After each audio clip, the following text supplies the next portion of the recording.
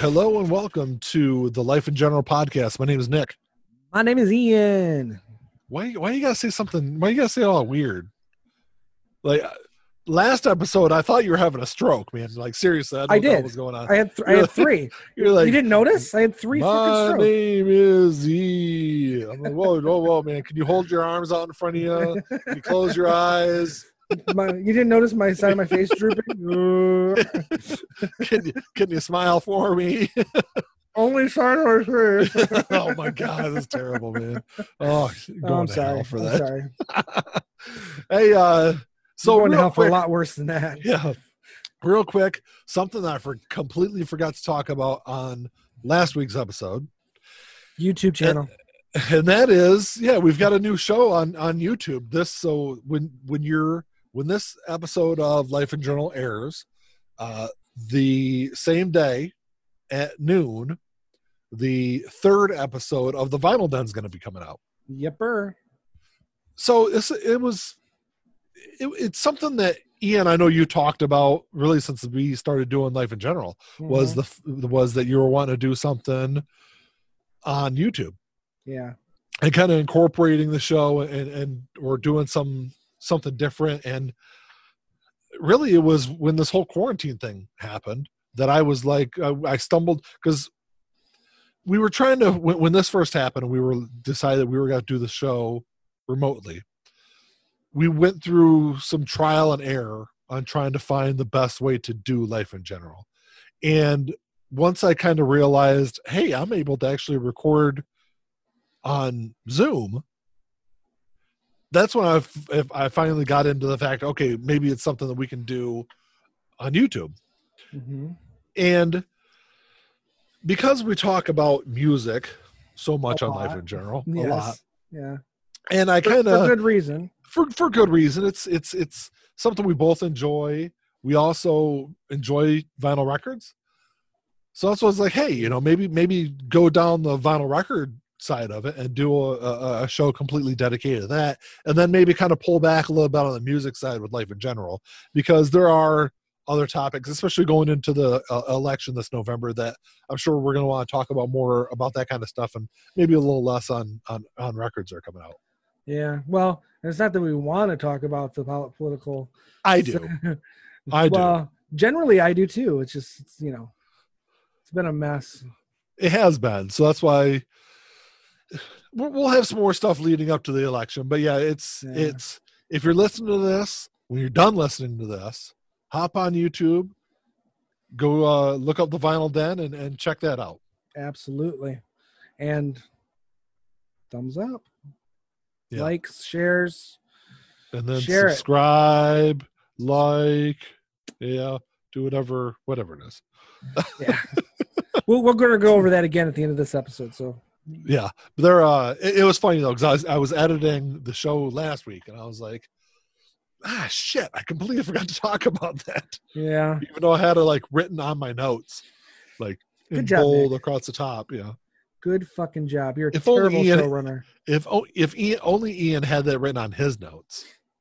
I do. Do you have notes today, Ian? Oh, okay. Something. I have props, if that helps, I guess. Visual aids. And before we get into to talk about the topic, so we're going to talk about albums that a vast majority of people out there have never heard. But before we get into that, I want to touch on, I found myself with a little bit more extra time lately, now that my nursing semester is over, thank God, is that I found myself watching more, well, not really watching, but binging more TV shows. Oh, okay. And I've watched Friends multiple times over the years. I didn't want to watch that again. So I'm caught up on everything else that I wanted to watch. Mm-hmm. And I was just on Hulu and I was including Cobra Kai, because you still have my copy of that. No, I have not watched it yet. You can watch it. They're half-hour episodes. There's 10 of them. I know. Well, you breeze through it. I know. But anyway. So I was thumbing through Hulu, and I came across, I don't know if you've heard it before. It's called Rami. Have you heard of it? Rami doesn't So ring a bell. it's a comedian, Rami Youssef. He's a comedian. He's a Muslim comedian from. His family's from Egypt. He was born here in the U.S., but Okay. he did a show on Hulu. It's actually season 2 just came out of it, Okay. and he won a Golden Globe for his show this year. I don't know when it was, earlier this year, whenever the Golden Globes was, but yeah, he won a Golden Globe for, I think it was Best Actor. So it's a really good show. I already went through the first season of it, but it's definitely something that I recommend. It's interesting. It's kind of like it's a Muslim American kind of like in a role that you don't see in American culture. You know, Okay. it's not It's like a sitcom. it's got like some comedic parts to it, but it's basically, I would liken it more to like Atlanta. It's like Okay. the Muslim version of Atlanta, where, you know, Atlanta was more of a black guy obviously in Atlanta kind of figuring his way through the world, where this is a Muslim living in New Jersey, kind of the same thing, kind of trying to figure out what he's doing in life, his connection to his religion and things like that. It's definitely interesting. I really enjoyed the first season of it. Okay. Now I have to give it a shot. There's another show. I don't know if it's a show or what, but my dad was telling me about it. It's on, I think it's on Netflix. Ricky Gervais show called Afterlife. Mm-hmm. So I haven't watched yet. Yeah, I haven't watched it yet, but I've heard of it. Yeah, I've heard that also. So that's on my list too. I've been binging Brooklyn Nine-Nine. I love that show. I love it. I watched like the first. I think I watched like the first half of the season. I don't know. It's silly. It is silly. It is. But I don't know. There's something about the show I really, really enjoy. I think I was thinking about doing Superstore again after Brooklyn Nine-Nine, but I don't know. I haven't decided yet. Yeah. Yeah, because Superstore I just finished up not too long ago. Yeah, I'm caught up to the current season and maybe about 5 or 6 episodes into the current season. Because they show up on Hulu about a week after the air, I think, shortly after the air. Well, their season's over, but right. Well, then I'm about 5 episodes in, but I think I want to start over and just rewatch it all through. So. Yeah, that was a good series to watch. Yeah, I really like that. And they're short episodes to watch. Yeah. The Rami one. No, Superstore. Rami, I think, are almost hour-long episodes. Oh, okay. Yeah. But still, it's like the streaming service format where it's like 10, 12 episodes or something like that? Yeah, it's 10 episode seasons. Yeah. Okay. And season 2 just came out last week, so okay. I'll be binging that in the next couple of days. Sounds like a winner. I may have to check it out. I liked Atlanta. I still haven't watched season 2 or beyond. No, season 2 was I think season 2 of Atlanta was better than the first season. Oh, really? Because I really enjoyed the first season a lot. Yeah. Because that's one, like you said, it wasn't really funny, but there were funny moments, just like there are in life, you know. Yeah, and that's kind of how Rami is too. But yeah, it's definitely an interesting show. If you're looking for something to binge out there in your free time, that's definitely one I recommend. Yep. So we're still got a couple weeks on even at the time that this goes up, at least a week, unless it gets pushed up from this quarantine. Although I think most things are kind of opening up slowly anyway, even with things being shut down. Yeah, I don't know. It's hard to say. It's, theoretically it could still get pushed back to the end of June, but who knows? But anyway, on to our topic. This is the first episode of the month, so it's typically our vinyl record episode. But in light of the pandemic and everything else, I haven't really had time to get anything. Well, I mean, you have because you just buy you just throw your money out into the world and records just come to you. Pretty much. But the thing that's also kind of stunted these vinyl episodes is the fact that a lot of stuff's not being released. Right. A lot of things are being pushed back. By the time this episode airs, the list for Record Store Day will be out. Of course, it's not out at the time we're recording this, so we'll touch on the Record Store list at a future episode. But it's because of delays and things being pushed out, and it's not like a typical music episode. Normally we would kind of run through what's coming out, what we're looking for, things like what that, we picked up, what we picked up. Which I finally was able to go. I've been good because I've been trying not to spend too much money online lately.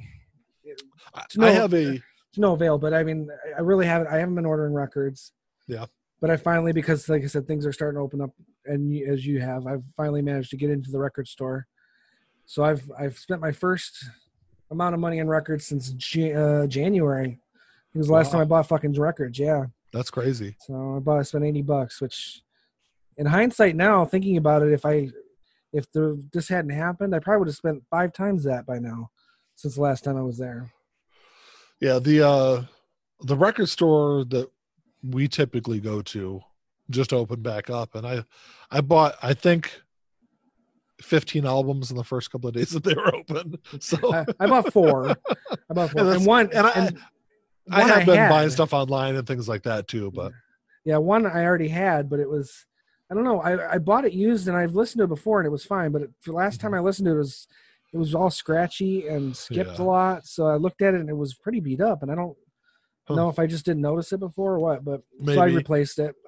I got a brand new pressing of it. So I do have an interesting story about my first trip back to the record store.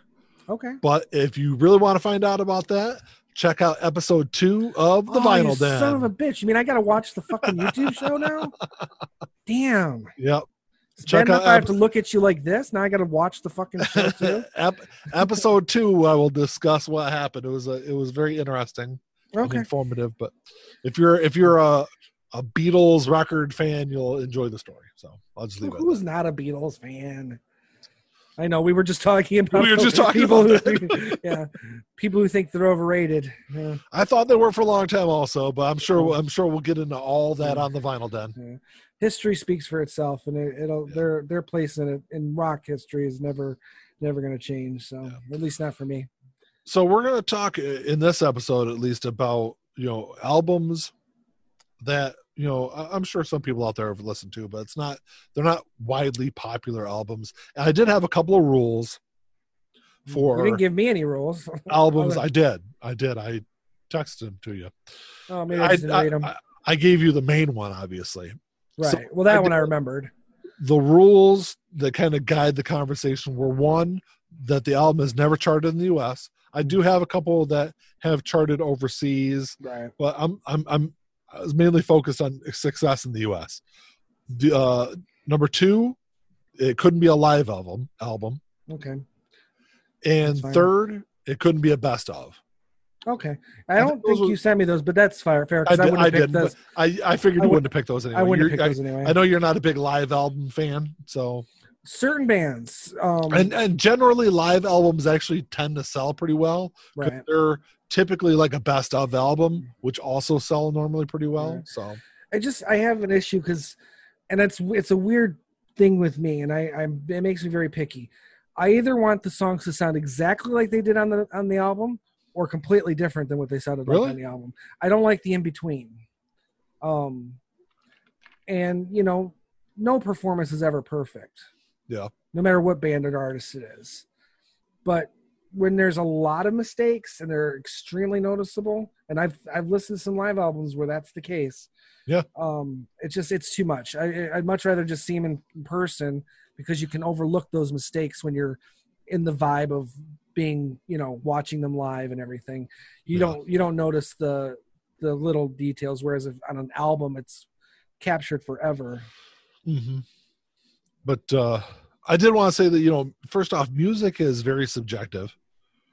And of course. So obviously our lists are going to be very subjective also. For me personally, I've primarily listened to and been influenced by 80s and 90s rock, alternative or grunge, if you want to go that route.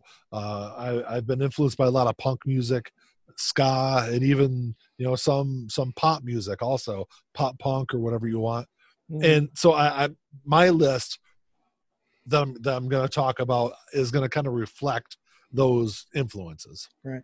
Well, I had a few that I couldn't find, and to be fair, some of the ones I did find, there's a couple I couldn't find any charting information at all. So I'm assuming they didn't chart. Generally, if you go on Wikipedia and look Which up is the where I album was on looking, Wikipedia, right. They normally have the charting on there. Yeah, because I know I've done that with like, Tull. You can go on there and it tells you the chart position of every one of their albums. Yeah. But there's a couple of these artists that I was like, did that and they didn't have anything. Yeah. So I'm not sure if that means they didn't chart or if they were just, I don't know. Well, as with everything that we talk about on the show, we're not experts. We're just going to talk about what we know, and we'll go from there. Speak for yourself. I know everything, Nick. Yeah, whatever. I will say that this list was a lot harder than I originally thought it would be. Yeah. Because originally I was like, oh, that'd be kind of a fun topic to talk about.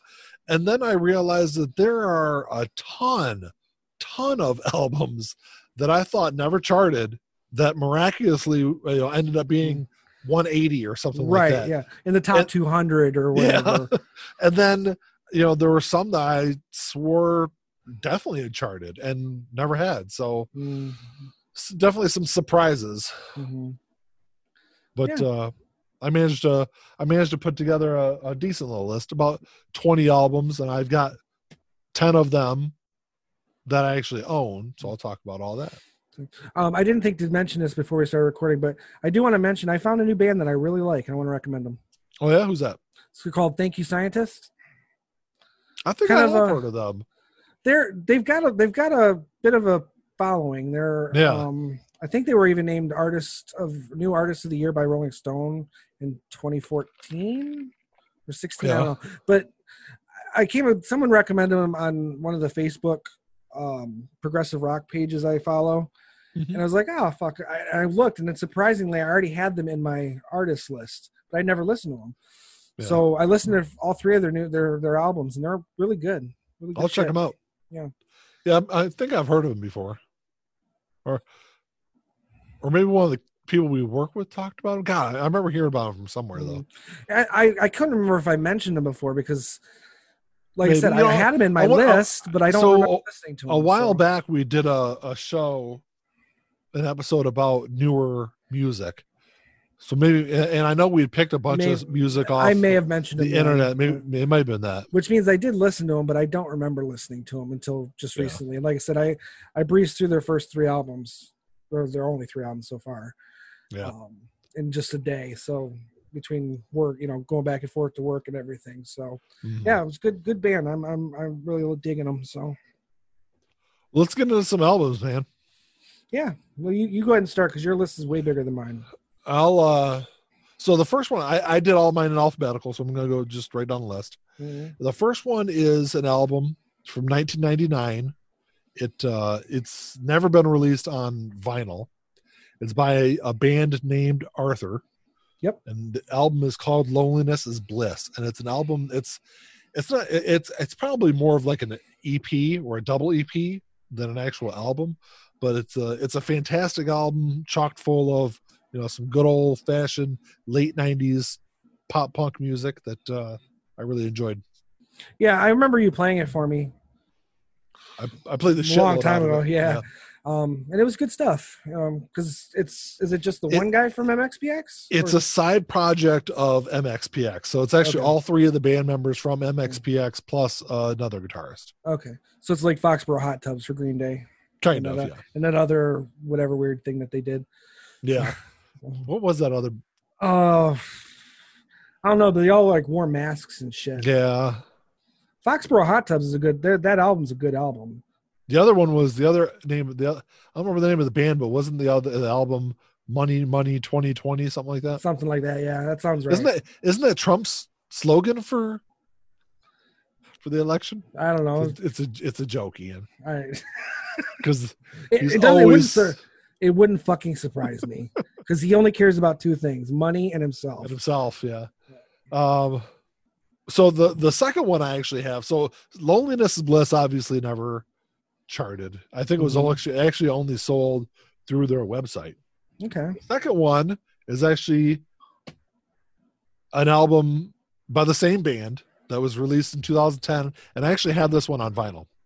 And it's by Arthur. It's called "Watch the Years Crawl By." It's it's along the same lines. Another just pop punk album, and it's just a great song to kind of sit down and blow through. Yeah, I don't know which one. I don't know which album it was. I don't know if you can see the artwork on the label, but it's got like the dice on there. Oh yeah, I can see it. Pretty cool. Yeah. Yeah, I didn't even know this album came out until like 2 years after it was released. So then I was just going to ask you if that was the one, which one it was that you played the most. Oh yeah, definitely "Loneliness Is Bliss." I didn't get this until this came out in 2010, so I was living in Tennessee. Oh yeah, I wouldn't have heard it then because I was in Michigan by then. And I just found this. I was on MXPX's website last year, I think it was. And I was like, they got a vinyl tab on there. So I clicked on their vinyl tab and I was like, holy shit, they actually pressed that on vinyl. So I was excited to find that one because that's definitely a great album. What's one you got there, Ian? Well, I'll start with this one as well because it's on top. I've mentioned this band before. This is Spock's Beard. Yep. Is their debut album. For a band that went on, I mean, they were never huge in the States. They're huge overseas, but they had success here. They even had music videos played on MTV, but not off of this album. But this album is huge. I mean, as far as the progressive rock kind of underworld goes, it's huge. And this is a big blow up like album for them for a lot of reasons. And it never charted at all. Which is that The Light? Yeah, The Light. Yep. Okay. And look at their discography. They've never had. Oh, I'm sorry. I shouldn't say they never have. Two of their last 3 albums charted. Those are their only albums that have charted in the U.S. 2 of their last 3. So that would be Brief Nocturnes and Sleepless Nights and Oblivion Particle. Dreamless Nights, sorry. Dreamless Sleep, I'm sorry. Whatever, yeah. And the Oblivion Particle. Yep. Yeah. And that's not even the original Spock's Beard, technically. Because Spock's Beard was founded by Neil Morse, who left the band in 2001 to pursue a solo career that was kind of along the same lines as what he was doing, but integrating a lot of his faith into it because he's Christian, hugely Christian. And it doesn't show in the early works, but he was Christian then too. But he really went kind of full blown. But when he left, the band didn't bring in a new singer. Their drummer became the singer. And then he left in 2010. So those 2 albums that you mentioned had a new singer and a new drummer on it. So it was still the band, but the dynamics of the band are very different. Once Neil Morse left, because he was the driving force, wrote everything, and there was a very, very progressive sound to it. Whereas after he left, it got more of a hard rock, slightly progressive sound to it. So yeah, a very different situation, but The Light is a fantastic album. I think you would even maybe like it because there's a little bit of especially on the one song, The Water. There's little things, and it could just be my interpretation of the sounds that things are doing, but there's a very Pink Floyd element to that song, even though it's 25 minutes long. That's Pink Floyd right there. Yeah, but it's not. Pink Floyd's kind of they kind of do things monotone. They kind of have a more of a flow. A lot of because it's more progressive rock. There's flow, and then there's whoa way over here, and then there's back to flow. So, but there's some flow in there that's very Pink Floyd, in my opinion. Later Pink Floyd, though, not early Pink Floyd. But anyway, so yeah, that was my first one. If you want to do another one, I don't have a lot. That's why I'm letting you go more. Yeah, let me see here. Mine got a little out of order, so I got to mix them up here. So my next 2 albums are actually 2, once again, by the same artist. Oh, really? Yeah. So the first one these are both by the Bomb Pops. Okay. Which I don't know if you've actually heard of these guys before. You mentioned to me, and I keep girls telling myself, before. Yeah, you keep telling me to listen to them, and I keep forgetting about it. Go ahead. They're just a female punk band, and some people kind of give them a little grief for being a little more on the more poppy side. I think it's very reminiscent of late 90s punk, along the lines of, some of the stuff that Rancid was doing, some of the harder stuff that Green Day was doing along those lines in the late 90s. Very reminiscent of that kind of music. Okay. This is that's only pop because it was good and people liked it, Yeah. But this is Fear of Missing Out is this album. Fantastic. If you want to check it out and if you like the album, you can go on you can buy. I stumbled across their music. For some reason, I don't listen to Spotify like ever. And I just happened to accidentally click on Spotify one day and one of their songs came on and I was like, who the hell are these guys? So that's where I kind of stumbled across their music. And then I was trying to find their albums on Amazon, and if you want, you can buy them on Amazon, but they're like $45. And I was like, I don't know if I like it that much, to spend $80 or $90 on two albums. So then they're both through Fat Records, which Records. Fat Records. Yes. Oh, okay. That's Fat. I thought you were fucking it up. I thought it was like Fat Records, but you just said it wrong. No, it's actually Fat Records. Yes, that's Fat Mike from NoFX. That's his label. All right. So you can go on their website, and I want to say I paid $12 each for these albums. Oh, right? Wow. Yeah. That's not bad at all. $12 plus a couple bucks shipping handling. So you got Fear of Missing Out. This is from 2017. Mm-hmm. And then the newest album, which just came out beginning of this year, this is Death in Venice. Both of them are fantastic albums. My wife is not a punk fan. She likes this album. She actually has it downloaded to her phone. Oh, wow. Okay. Yeah, so it's definitely one to check out for sure. She likes some pop punk because she likes MXPX. But that's the extent of her punk listening, is MXPX. I forgot to mention The Light came out. And the Bomb Pops are definitely harder than MXPX. If you've listened to MXPX, that's the kind of the sad thing about this whole pandemic, outside of like obviously hundreds of thousands of people dying, is I was actually going to go see the Bomb Pops about a month and a half ago. They're playing out toward north of Detroit, and the tickets were like $17 for their show. And I was like, shit, I was just going to go by myself and go see them. I didn't care. But then, of course, the pandemic hits and everything gets canceled. So. Right. I forgot to mention the Light by Spock's Beer came out in 1995. Okay. I forgot to mention that. But, so do you want me to do because I only have two actual physical things I can show you of all the ones I found. But well, here I think I've got more.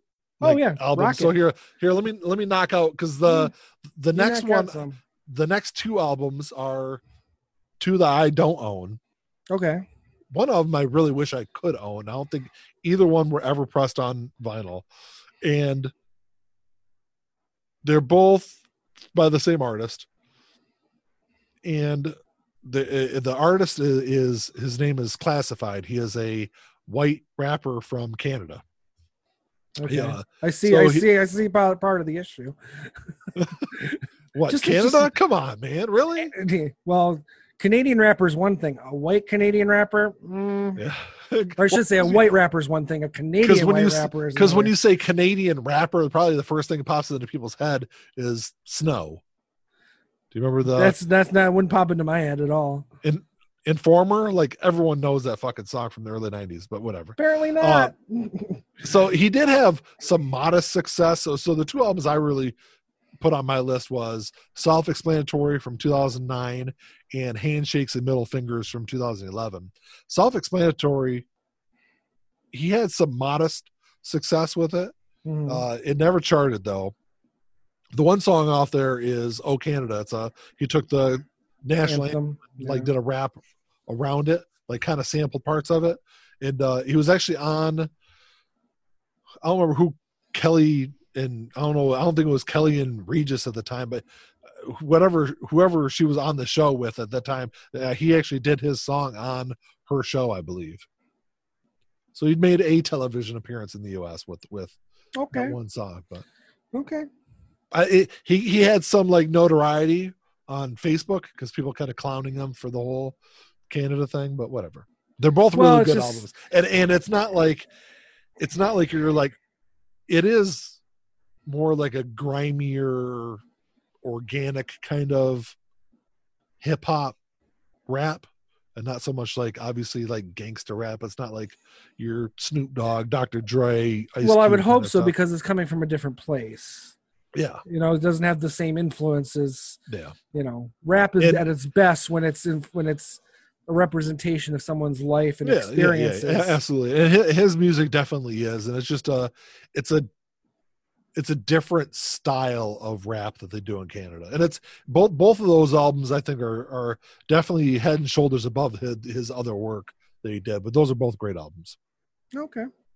Yeah, I've never heard of him, and I've never heard of Snow. Actually, Spock's Beard has an album called Snow. Yeah. Yeah. I'm sure if you heard the song, I guarantee you've heard it before. Maybe it's possible. You'd be surprised how little I especially in the 90s. Actually, I know you've heard it before because when we had DJ F.A.M.E. on one of the earlier Life in General episodes, we actually talked about that song, and I believe I actually played it on the podcast. Oh, I'll just have to go back and listen to our old shows. There was only like 125 of them before this episode, so go back and check out some of them. You know, we were talking about binging shows at the beginning of this episode. A nice show to binge. Life in General. Here, let me do my next one. This is like I said, the last one that I have an actual copy of that I could find. Ugh. So, okay. This is Why Can't Tori Read? It's Tori Amos's first album. That never charted? No, because technically this isn't even technically a solo album. This is just her debut album. I haven't even unwrapped it, as you can tell. It was a record store day exclusive. Came out in 87. So what we know of as Tori Amos is her solo career. This was her with a band. Mm-hmm. And the band was called Why Can't Tori Read? But she signed, I think, I don't know if it was a 2-record deal or a 5-record deal. It wasn't a 5-record deal, but it was a record deal that she was contractually obligated to make another album with Atlantic Records after this. And this one did not do well. It didn't sell. Yeah. So what we know of is Tori Amos's debut album as a solo album that charted and she won a fucking Grammy for and everything, was done as almost a fuck you, because they wanted a band. They wanted, you know, this was grunge, and this isn't grunge. This is pop. But when they said you're contractually obligated to give us another album, she was like, well, you didn't promote our other album. You didn't do anything to help that other album out. Mm-hmm. So she said, okay. So she sat down basically with her and her piano and wrote a bunch of songs. I think she wrote like 20 songs, just her and her piano, and said, here you go. Here's your fucking album. And they're like, what are we going to do with it? It's a chick playing on a piano. Yeah. She's got a 35-year or 30-some year career now because of it. Because of it. Yeah. And that album sold. So, but yeah, that Why Can't Tori Read never charted. And there's some good stuff on there. There's stuff she still plays live too. And I hate to say it's not so much different from what she was writing, because she wrote all the songs here too. There was just a bit more of a pop sensibility to it than her later stuff was. So, I mean, I like it. It's a great album. Surprisingly, I just haven't opened it up, and I've had it for 2 years. 2 years? Yeah. They came out 2018. No, it was 2017, I think. But I got it after. I didn't get it on Record Store Day. I got it after the fact, because honestly, I didn't even know it was released. I found it. Yeah, it was 2017 Record Store Day. That sounds about right. But it was the Black Friday Record Store Day. Okay, well, then I didn't get it too much later because I got it in 2018. Yeah. But yeah, so I've had it for 2 years. I still haven't cracked it open. But after when I was going through this and I saw that, I was like, oh man, that's probably the next record I throw on the turntable. Even if I don't play them right away, I still open all my records. So, because when I get home, I normally buy multiple albums. I'll open one up, put one on, and then I'll open up all my other ones, and then I immediately scan all of them into Discogs. Right. Well, what I was doing the same thing, minus the scanning into Discogs, because I'm really bad at that. But what I would do is I'd open everything up. But there would be times like you said, you buy 4 or 5 records, you don't get to. Didn't get to them on the same 10. day. Well, I've done it not once or twice, but not many times. But I usually my average is about 5 to 6. Mm-hmm. So, or 4 to 6, we'll say. But there's been times where I got home and opened them all up, but I didn't get a chance to listen to them all. So it all end up in their spots, and then I'd forget that I even never listened to it. Yeah. So I leave them wrapped now so that I know. Okay, I need to listen to that one. There's a few that I just haven't gotten to, but at least I know that I need to listen to them. So the next album I have is one that obviously I have on vinyl, and it was one of those albums that when I was going through the list, I had just happened to look up this band to see if they had anything that had charted, and I was almost shocked that this album had not charted. Okay. And this is an album, it's from 1998 by a band named Dropkick Murphys, and it's Do or Die. Oh, really? This album never charted. It's huge. Everybody knows about that fucking album. It's a fantastic album. Yeah. I think this is Dropkick Murphys' best album. Okay. And I don't know, and I want to show this. I don't know if you can see it or not, but I'll take it out of the wrapper here. I don't know if all of the pressings look like this, but this is just a sweet ass, like amber translucent album. Yeah. Kind of looks like beer in a glass. Yeah, almost. Mm-hmm. But it's pretty sweet.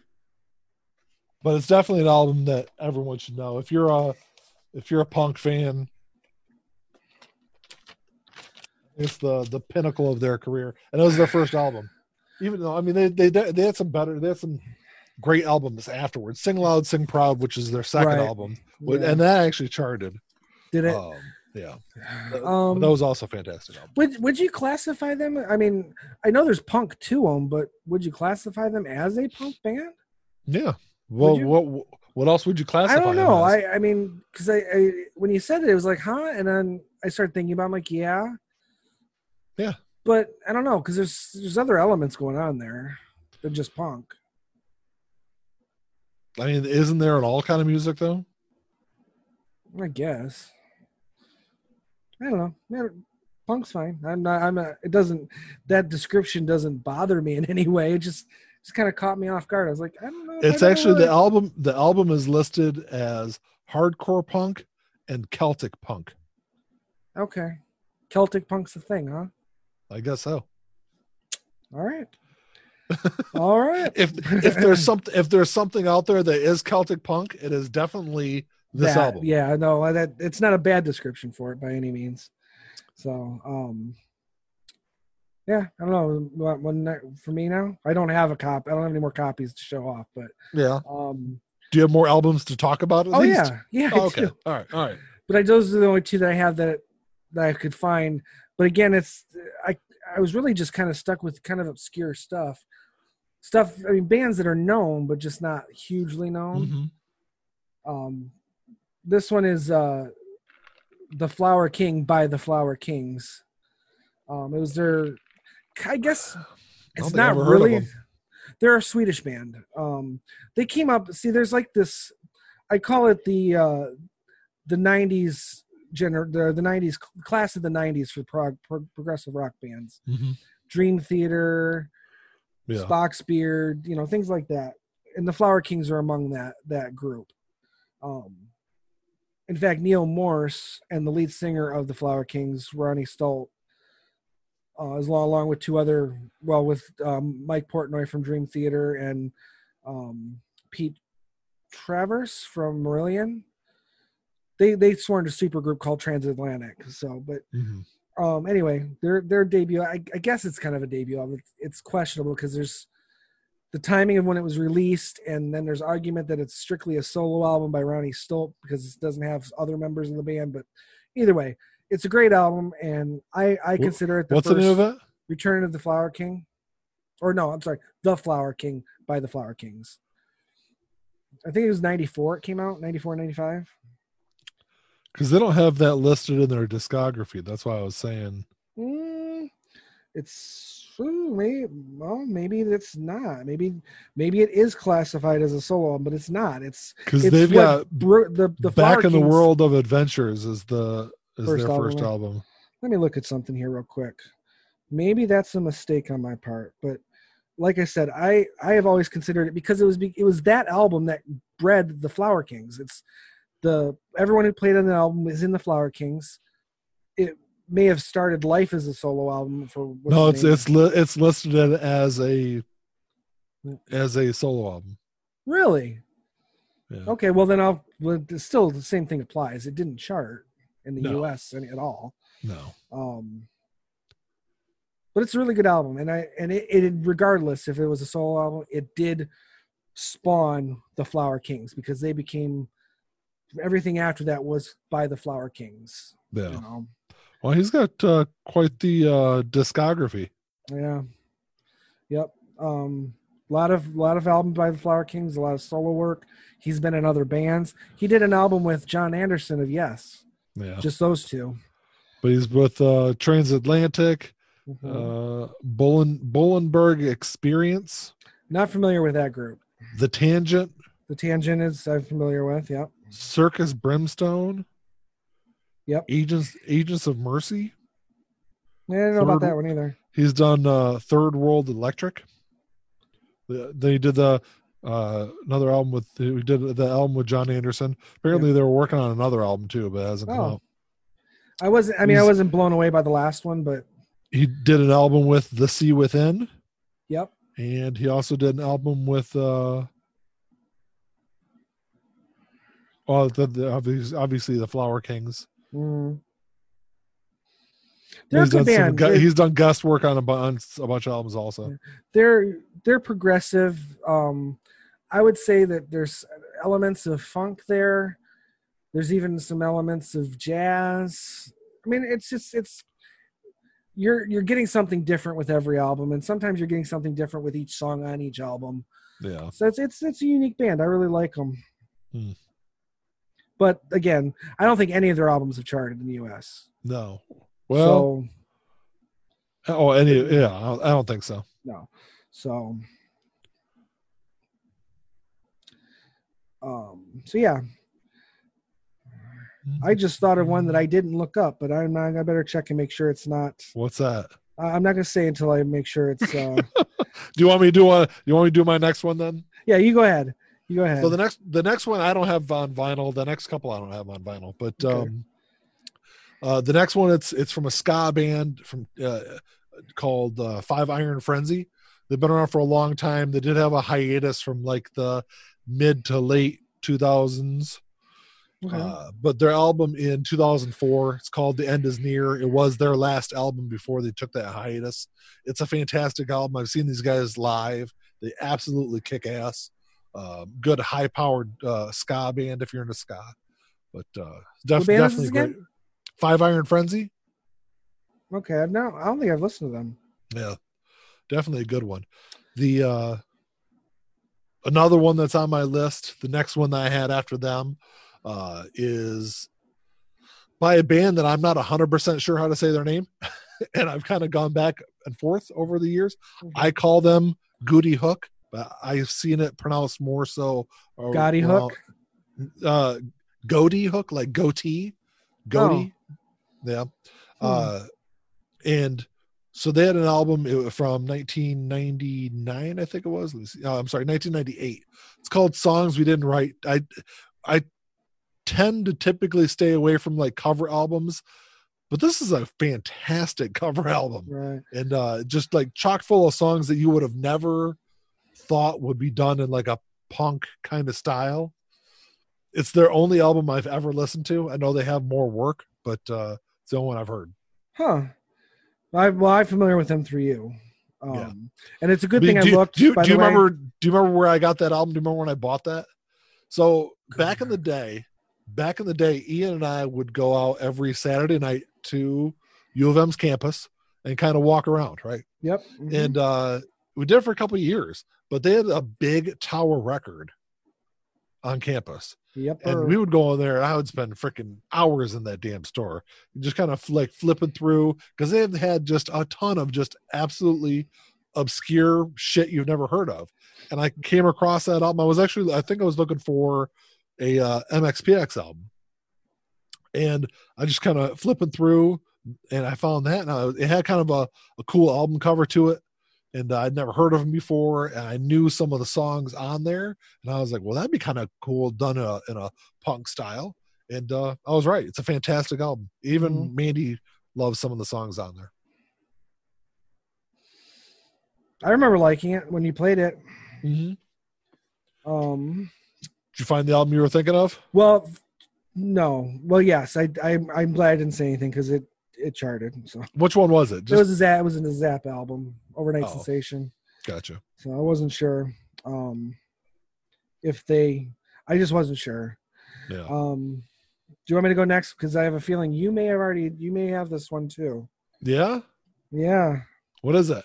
Everything Sucks by Real Big Fish. It's their first album. That charted. No, I just verified it.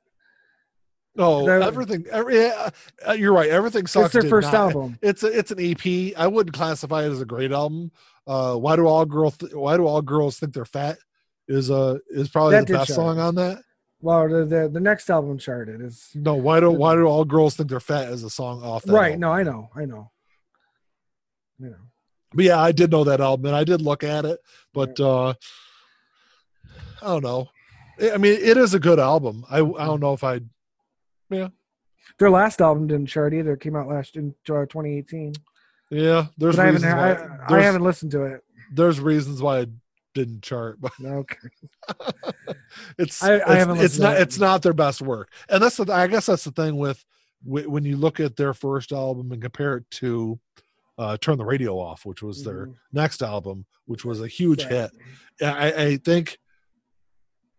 Well, it's an okay album to start with. It wasn't an album; it was an EP. I want to say there was only like 6 songs on it, and I guess what came next would Turn the Radio Off, and and their album after that, I think really kind of blew that first one out of the water as far as quality. Okay, no, I can't disagree with you, but it was just. The 90s was, I mean, the Real Big Fish that was their era, And and I remember you having that album. Mm-hmm. So I was like, I guess I was wrong. There was actually quite a few songs on that album. Yeah. Like I said, I remember you having it. I don't remember it being an EP. But. Oh, there was an EP version. That's why I was thinking. Okay. But, yeah, that one stood out. And then after I checked the Frank Zappa one, I was like, I better check again just to make sure. So I checked that one. Couple others for me. Now, this one, maybe just because it's a newer band, I'm not sure. It's called Southern Empire. Okay. The album just came out in last year. Okay. Really good band. Now, it's made up of members of other bands, but I don't think any of those other bands had charting albums either. But this one's getting a lot of talk on, like I said, on the Facebook pages and stuff. What's the name of the band? Southern Empire. It's an Australian band. Okay. Let me go back to my list. I left my list. Because I see it listed as a label. I don't see it listed. I don't see a band listing of them. Hold on. Let me get back to my list here.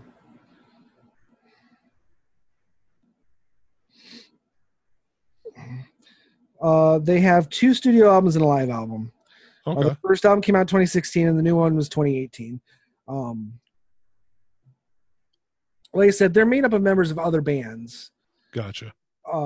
Mostly progressive-ish rock bands. But they're an Australian group kind of brought together by the keyboardist of Unitopia, which was another Australian band that is no longer, it's kind of defunct. Yeah. But I only recently came across these guys, like I said, through the Facebook page, and they're really good. But again, they're not charting. Their new album is awesome. I haven't really listened to their first album, but their new album is really good. You said they're more like a progressive style. Hard rock progressive, yeah. No progressive metal or anything, but Yeah.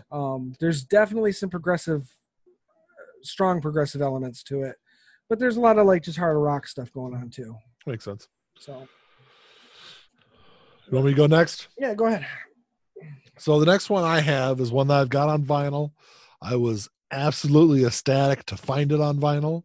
It's a newer album. It came out in 2017. It's called The Knife by Goldfinger. Goldfinger's been around for a long time. Yeah. They broke up for a while. They reformed to make this album. They added Mike Herrera from MXPX plays bass on this album, and Travis Barker from Blink-182 plays drums on this album. But it's just a great punk ska album. It's also, I didn't know this when I bought this, but it's a orange vinyl, and it's like a really bright orange too. Oh yeah, it's kind of cool. It's got the little skull guy on there. That's what my Alice Cooper Dragontown looks like. Yeah, just solid orange. Mm-hmm. I didn't tell you. I told you I picked up the new Green Day album finally. Mm-hmm. I got the pink version. Okay. So they had the black and the black and the pink. Yeah, that was the records, the indie record store one, I think. Oh, okay. The pink one was. Okay. But yeah, if you're a punk ska fan, definitely check out The Knife. Yeah, Goldfinger's a good band. Goldfinger, absolutely. Yeah. They've been doing a lot of stuff during the quarantine also. Oh, have they? Yeah, I've been seeing. You know what? They've been redoing older songs and doing videos and stuff for them. So it's been kind of cool. Green Day's been releasing cover songs every Monday. Well, I'm seeing it every Friday. They're releasing it on like YouTube and stuff, but they're releasing it like as singles on Fridays. Yeah, so they're actually they release them on Mondays because I get emails from the band every Monday when they release them. Okay. Yeah. Well, like I said, I only look at my Spotify list at the new releases for Fridays. Yeah. And it's been showing up. And they did Manic Monday this week. It's actually pretty good. Actually, Manic Monday they did a couple of weeks ago. Oh, that just popped up today. All right. Whatever. I can't help it. You're late to the game, man. Whatever. But anyway, it's good. I like their version of it. It's a good version. I think they did that almost a month ago. Whatever, Nick. I just heard it today. It's a fucking good cover. Shut your fucking mouth. It is a good cover. Absolutely, it is a good cover. Can I go next? Can I throw an album out there? Sure, okay. Why not? The debut album of the band Saga. They had some big hits in the 80s, or bigger hits. So they're classified as progressive, but I don't know, more 80s kind of rock. But their debut album, which if you look at like greatest hits and stuff like that, it's like, or not necessarily greatest hits, but live albums and stuff. A lot of the songs that are on their first album are played heavily, so it had to have a following, but it never charted. Actually their first and second album didn't chart. And granted, the highest they ever got in the charts was like 17. Yeah, but still, that's U.S. charts. It's still pretty good.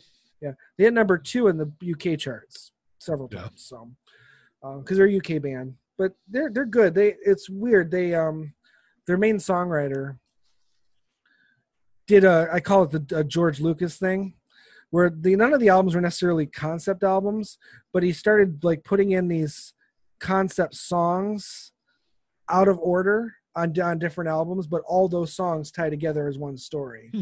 That's interesting. Yeah, it was kind of clever way of doing it. So like I think the first album has like chapter 4 and 7 or something like that, and then the next album has like 3 and 2 or whatever. I don't know, but anyway, they're all out of order.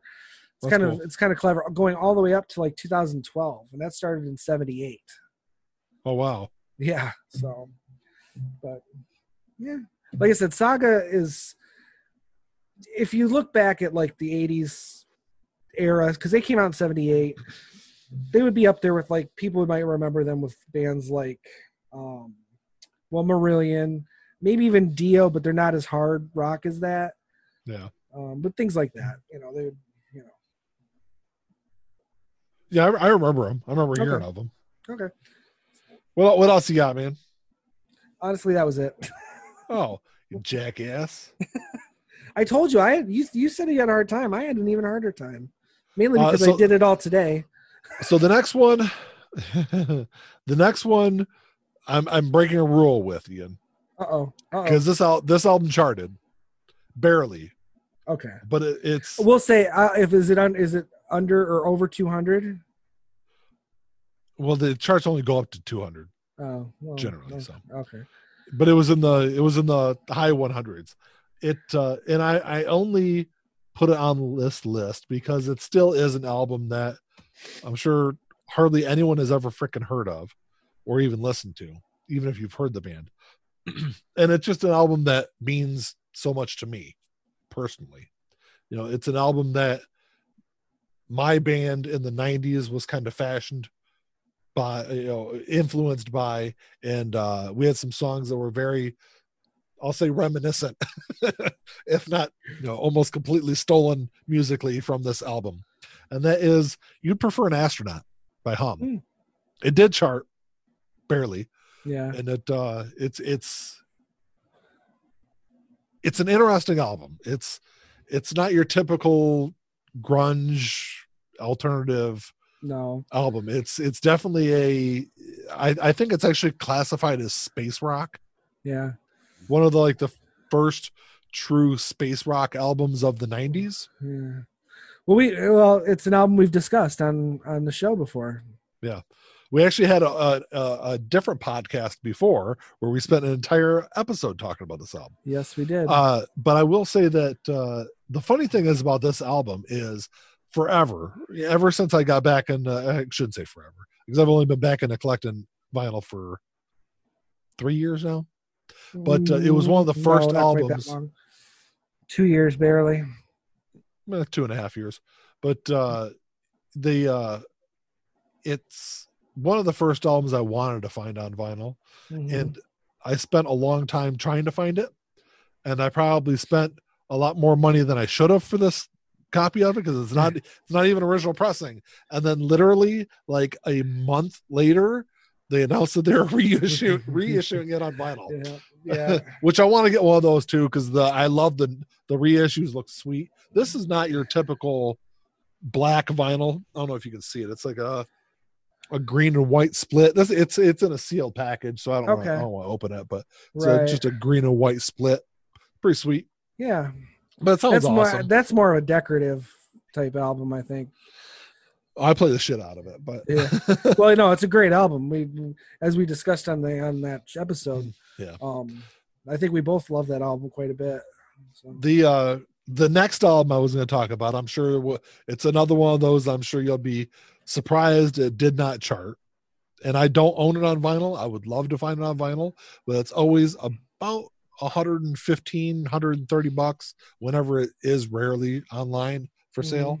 And that's probably a little more than I'm really wanting to pay for it, even though I have paid that kind of money for records before, but I don't like doing it unless I absolutely have to. And I'm really hoping that they come to their senses and reissue it. And that is Losing Streak by Less Than Jake. That didn't chart? It did not chart. Really? Hello Rockview, which was their next album did. charted. Okay. But yeah, I thought Losing Streak did. Because Pezcore came out first, and it was correct. Maybe that's why I thought Losing Streak charted, because Pezcore came out first. Wow. Losing Streak is a great fucking album. Absolutely great album. Hello Rockview is a good album too, but I actually like Losing Streak a little bit better. Yeah, let me look here. Borders and Boundaries is actually maybe my favorite of theirs, though.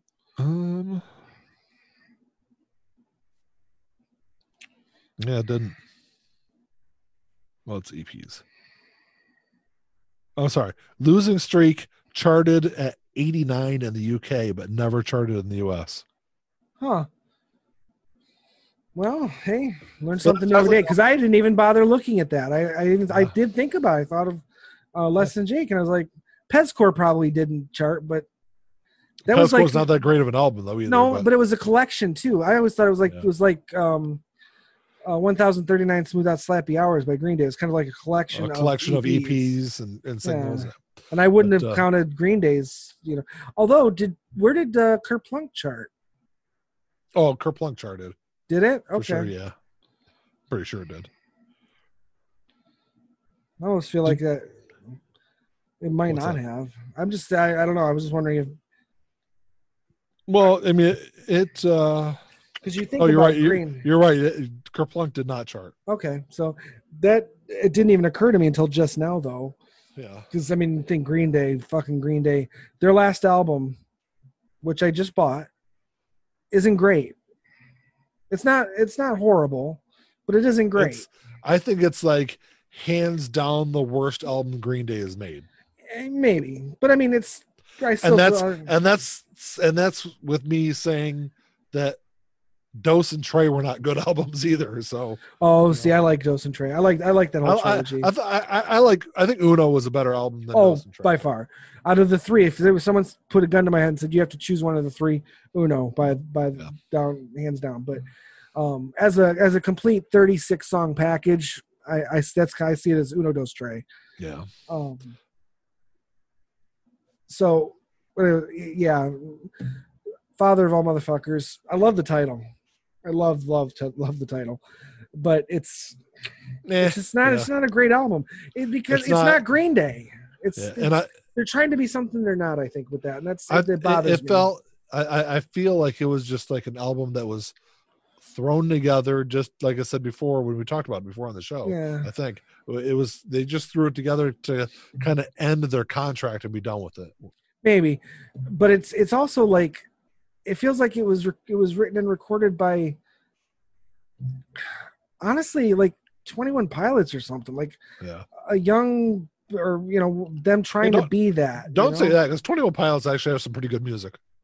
I've only heard a couple of their songs. I wasn't terribly impressed, but I've got all their albums. It's pretty decent songs. But it has that like modern era pop rock sound to it, and it's where it's like this mixture of I don't know. I don't even know how to describe it. It's not Green Day. I didn't like it.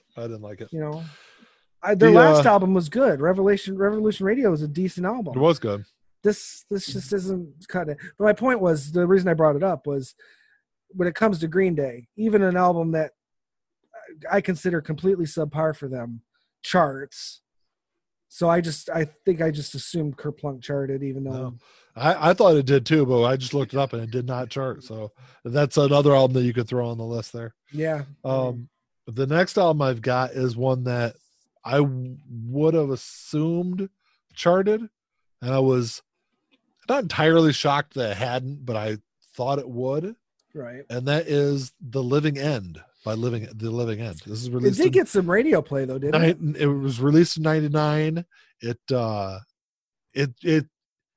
It's a fantastic punk album. Absolutely fantastic album. If you're a fan of that like late 90s punk sound, definitely got to check this one out. Absolutely got to check this out. That's they're Australian, aren't they? Australian. Yeah, they're an Australian punk band. They've released other albums also. I listened to the album that they released after this, and it was okay. Right. But I haven't really listened to anything after that. But I think that this album is just, I think, hands down, probably the best work they've done. It's a great album. I love that album. I've been trying to buy it on vinyl too, but I don't know. The only place I found it was Amazon. Okay. Because it's got the music on vinyl label. You know what that means, right? No. From the UK. Came from Europe. Albums from Europe have that label on there. Oh. I want to say one of the albums I bought the other day was like that. Was it? Yeah, I bought stuff from local record stores that have music on vinyl stuff. It's just imports is all it is. Yeah, I mean, it's just weird that you said that because I think I saw that on the labels on one of my. I don't know if it's the Kansas one or the REM one. Because I haven't listened to the Kansas one yet, but I listened to the REM one and Cat Stevens one. You know what? Every time I listen to Automatic for the People, every time I'm like, "Fuck, this is a good album." Every time, and then when I'm not listening to it, it's like I don't even think about it. But when I'm listening to it, that fucking album blows me away every fucking time. Every time. The next one I have on my list is one that kind of breaks one of the rules, and that's the. So you made all these fucking rules, and you've broken them twice. Well, the next one is not a greatest hits album. Okay, you do what you do. I'm just along for the ride at this point. But it's an acoustic album. Okay. So it's not. That's why I said it kind of breaks it, because it's not a greatest hits. They're all re-recorded songs. They're just all re-recorded acoustically. And so MXPX in 2014 released. It's called the Acoustic Collection, and in total, like altogether, package wise, it's probably my second favorite MXPX album. Mm-hmm. And it's something I'm sure will never be released on vinyl, but I played the shit out of it when I first heard it. But I guess if you're an MXPX fan, you'll enjoy that kind of music. I'm a casual fan of theirs. So. But I think well, there's one other time I kind of break, just to give you fair warning, Ian. Oh, like I said, hey, you do you. I don't have any more to offer other than conversation. So okay, so the next two I have are from the same artist, and it's probably another couple of those instances where you're going to be surprised that they didn't chart. Okay. One is, but they're both NoFX albums. Okay. Punk and Drublic and White Trash, Two Heaves and a Bean.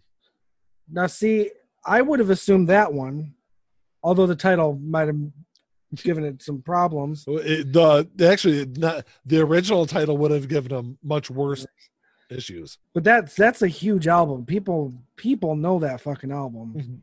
People know both of them. If you're a 90s punk fan, these are like two staple albums. But yeah, neither one of them charted. I'm glad to have both of them on vinyl. But they're like quintessential 90s punk music. Oh, of course. I think they're quintessential just for any collection that is rock oriented or has a large rock element to it. Because maybe it's just me, but I don't generally like to put subgenre distinctions on my music. If I like it, I like it. Yeah. I do that for other people when I'm talking about it to make things easier, because other people like labels and specific things. Yeah. But as a rule, I don't put any labels on stuff. I have no problem listening to, and you're the same way, I think. I listen to everything. I could throw on pretty much everything but country. I can put on Mike Oldfield's Tubular Bells. Yeah. And then play Punk and Drublic. Right back to back, and it's just it's all just music to me, They're the next album I have on my list is the one that it's the last one where I kind of touch the gray area of breaking rules. Okay. And that is it once again, it's not a greatest hits album per se, but it kind of was, because it was originally released as like half of a greatest hits, and then they like separated it and released it on its own. And it's Ska Acoustic by Real Big Fish. Okay. I don't think I ever heard that one. So they take all their like greatest hits and it's all done acoustically. And acoustic ska is fucking awesome. Yeah, I can see that. It's definitely. Like I said, I've never heard that album. I wonder if it's on Spotify. I'm gonna have to check. It is. It is with it right now. So. And I got it on white vinyl too. So it was actually, I want to say this was one of the first colored vinyl albums I bought. Really? But that's it, and that's the end of my rule breaking.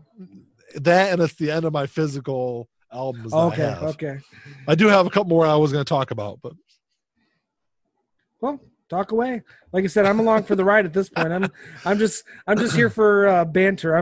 What's that guy's name? Who's Johnny Carson's sidekick? Ed something. Ed McMahon. Ed McMahon. I'm Ed McMahon. So the next one I was going to toss out is not just an album; it's an entire fucking collection. Ooh. And it's not original music. Ooh. But it's original music done in a specific way that makes it awesome. And that is anything from the catalog of Richard Cheese. What? No, nothing. I'm familiar with Richard Cheese, so I started laughing. If you don't know who Richard Cheese is, Richard Cheese takes popular music and redoes them lounge jazz style. Mm-hmm. And the songs are absolutely incredible. And he did have one album that he did he had like a Hawaiian theme, and he did I don't remember what songs were on there, but like Welcome to the Jungle done Hawaiian style, like hula style. It's I love it. Yeah. It's very interesting music, and it's one of those things where you sit around, like, especially when he does some he did like some old Two Live Crew done lounge jazz style, and you're like, oh my God, I can't believe he's saying these words. Like, go back and listen to these songs, and you're like, holy shit. But yeah, definitely check out Richard Cheese. It's an interesting, fun time. At the very least, if you're in a group, you have a group of friends over, or whatever, you're having some drinks. Yeah, toss some of that in there. Toss some Richard Cheese on there. Absolutely, you will have some fun. The next one I was going to talk about was someone that we actually saw together, and it's up until very recently, it's an album that I thought was the only album released by this band. And do you know who it is, Ian? I do, and I actually looked for them, but I couldn't find any charting references. It's from 1999. This is a very small California punk band that was on Warped Tour that year. And that's not who I thought it was, but same. I'm with you there. I looked for them too. The name of the band is Slimer, and the name of the album is Adult Cabaret, and it is very like California punk 90s style, and it borders on Blink 182 ripoff. In the album. In the album note, liner notes on the album, they actually apologize to Blink 182 for sounding so much like Blink. Like, even the lead singer sounds like Blink. So he sounds like Tom DeLonge at least. Right. It's a really great album, and if you're watching this or listening to this podcast, you'll never fucking hear the album because it was never released anywhere. Right. But I did find out just recently they did release an album prior to Adult Cabaret, and I've got it on my want list on Discogs, and we'll see if it ever becomes available. Right. For a not so exorbitant price. Yes. Yeah. So. Even though I probably would pay a pretty decent penny for that CD. Would you? Oh, well, yeah. I mean, not more than $30 or $40, but I'd probably pay up to that for it. Yeah. No, I thought you were going to shoot for Spring Hill Jack. That's my last one. Oh, okay. Because I couldn't. Because it's the same show. We saw them at the same Warped Tour, but I couldn't find any charting references for them. So yeah, that's the last one on my list is Spring Heel Jack. The name of the album is Songs from Suburbia. It's one of my favorite all-time ska albums. It's just a great album from beginning to end, and it's got your fun moments on there. It's got some serious moments. It's got some political moments. It's ska music with a message to at some point, and it's an album that is available on vinyl, and I have been waiting with bated breath to find it on vinyl, and it's actually to the point now where I'm probably going to start contacting people and just offering them money for that album. Wow. Be careful, because you can go on Discogs and look up an album and see everyone that has that album. Yeah. No, I remember you playing it in your car, and then when we saw him live too. But I remember you playing that in your car and enjoying it quite a bit. Yeah. But the funny thing is, the most this album has ever sold for on Discogs is $18 or $22. It's not a whole lot. No, but considering how rare it is, though. Yeah, and a band that doesn't really exist anymore. No, they it was reissued a couple of years back. I want to say 2017, 2016, something like that. It was reissued and sold through Hot Topic, I believe. Oh, that makes sense. There was only 500 copies that were made. So we'll see. We'll see if I ever actually get my hands on a copy of it. But have you checked Hot Topic's website? Yeah. Okay. Because if it was exclusive, you never know. They might have. If they made 500 copies, they might still be sitting on 100 copies of it. I wish they were. Trust me, I wish they were, man. But it that's one that I would probably pay a lot more than the $20 that's gone for online. There's a few out there that if you would have asked me a year ago, I might have said nah. But Living End is one. You said I can get it on Amazon, so that's it's like $25 on Amazon. But there's more and more. I'm coming up with more and more albums that I think are slowly getting out of print. That I'm going to have to pay if I want. I'm going to have to pay $50, $60 for it if I want them. So I'm kind of resigning myself to that fact. Yeah, I've been at that place for a while now. Because it's like you're like $100. Here you go. I think that there's only. I think I only own like 3 albums I paid more than $100 for. Single albums, I only own one that was over 100. Yeah. But a couple that were close, were pushing the boundaries. And one that you have that I will eventually have. Oh, yeah. You'll eventually have it, Ian? If I have to murder you and take your copy, yes, I will have that fucking album. I deserve it more. I own one of Ian's Holy Grail albums. Probably the Holy Grail album. Yeah? Probably. That's not my Holy Grail. Now, wait, because we're going to be talking about this. This is a little preview, I guess. Just a slight preview. Because we'll be talking about this on the Vinyl Den. When you say Holy Grail albums, is that albums that were on vinyl or are on vinyl that we don't have? Or albums that have never been on vinyl that we want? I would say that be both that are on vinyl, that have at one point or another been on vinyl. Yes, that is actually available and attainable. It's just finding one that's for sale that's not $3,000. Okay, then we don't have to watch the Vinyl Den now. You know what my Holy Grail is. I can think of a couple others, but that's my main I think for me, like if I had to pick a Holy Grail album, it would probably be a First State Butcher album.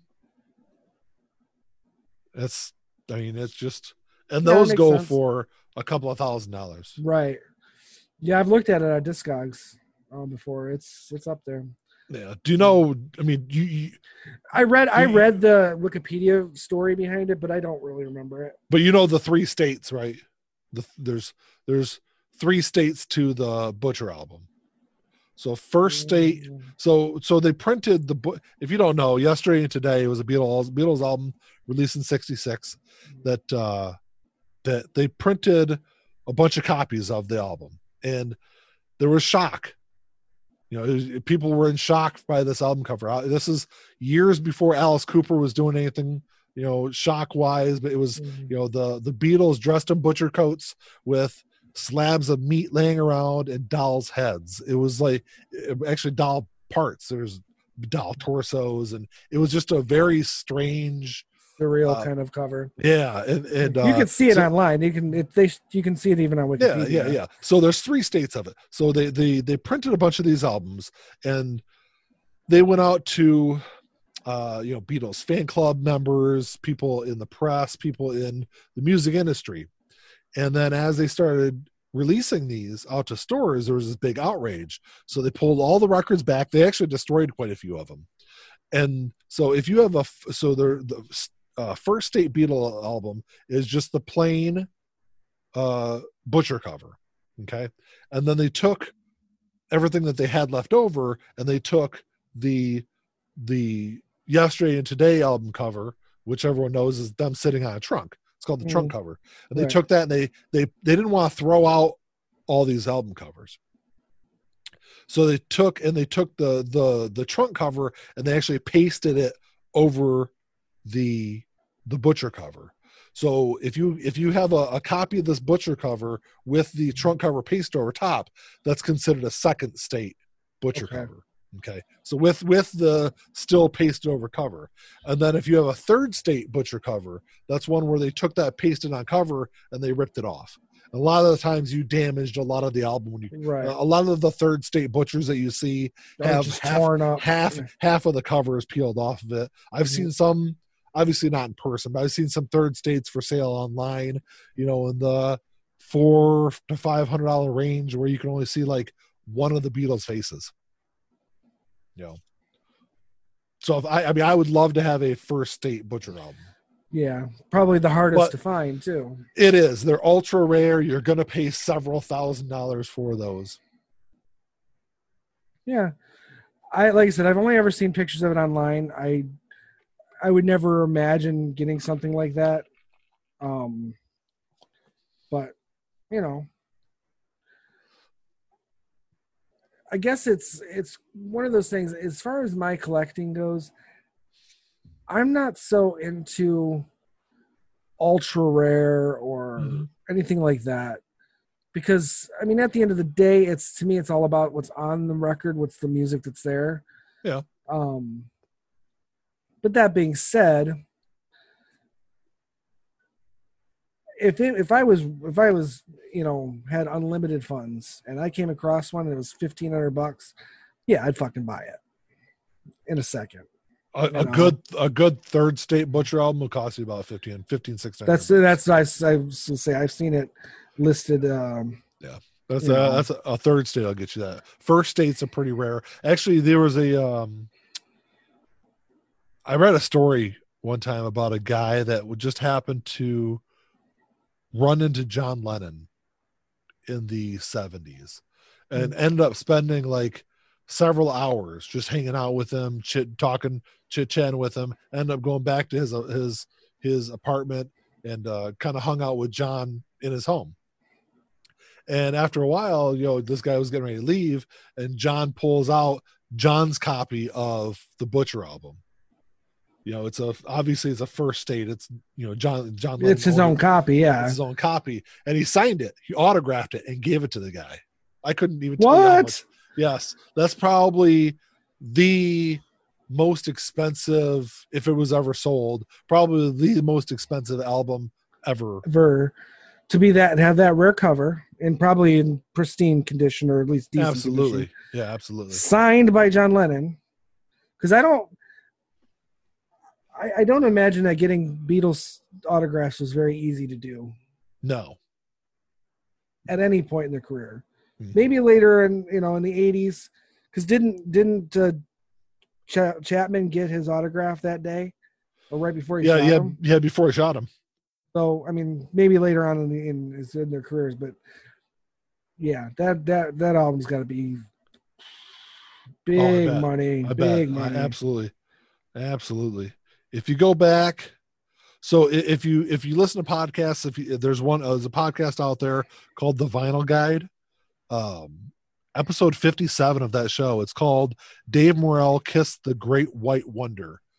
Dave Morell is the guy that owned or I don't know if he still owns it, but he's the guy that got John Lennon's copy of the Butcher album, the Butch cover.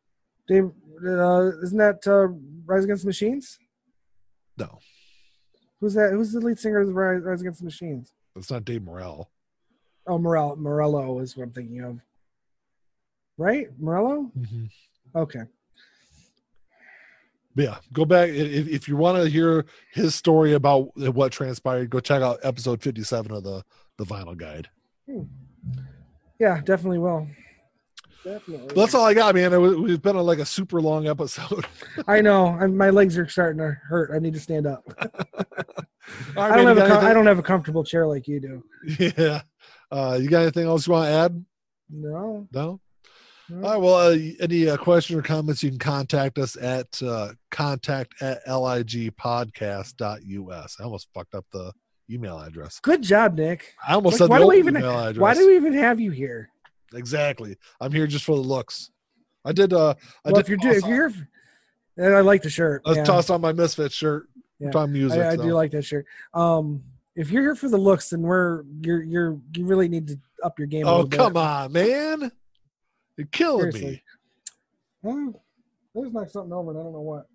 But, I'm a sexy beast, man.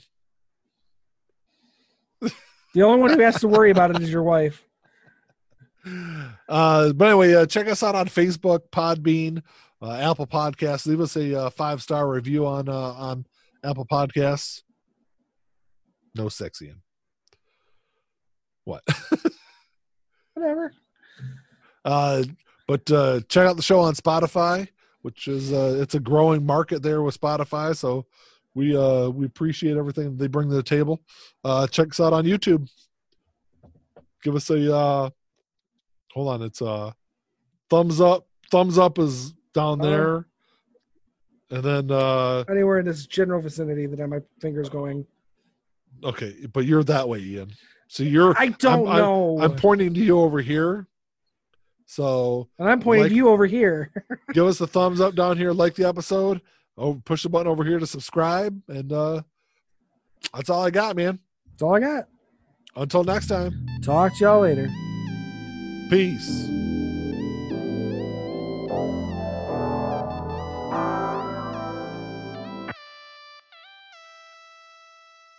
Playing my role, let me tell you about it. This shit right here, man, I'm about it. Only real niggas reside around me. Yo, old lady, drop a guard around me. Dip like I know you can, bitch. Show me the ropes like we in the ring. Got you some cobras, you wanna hang. Shoulder to shoulder, them niggas basic. You know I won't lie. You know that I ain't for that fuck shit.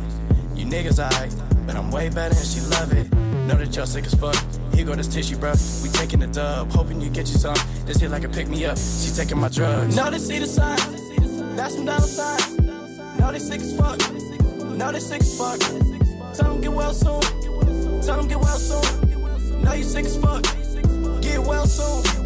Oh shit. Watch out, you the god, Billy. Oh shit. Right now, and I'm smiling in your face, bitch. With a gold smile, you should probably make placement to your eye. Niggas sick as fuck. Standing with niggas who down for that party. Who down for some bitches who showing their bodies. Swear to God.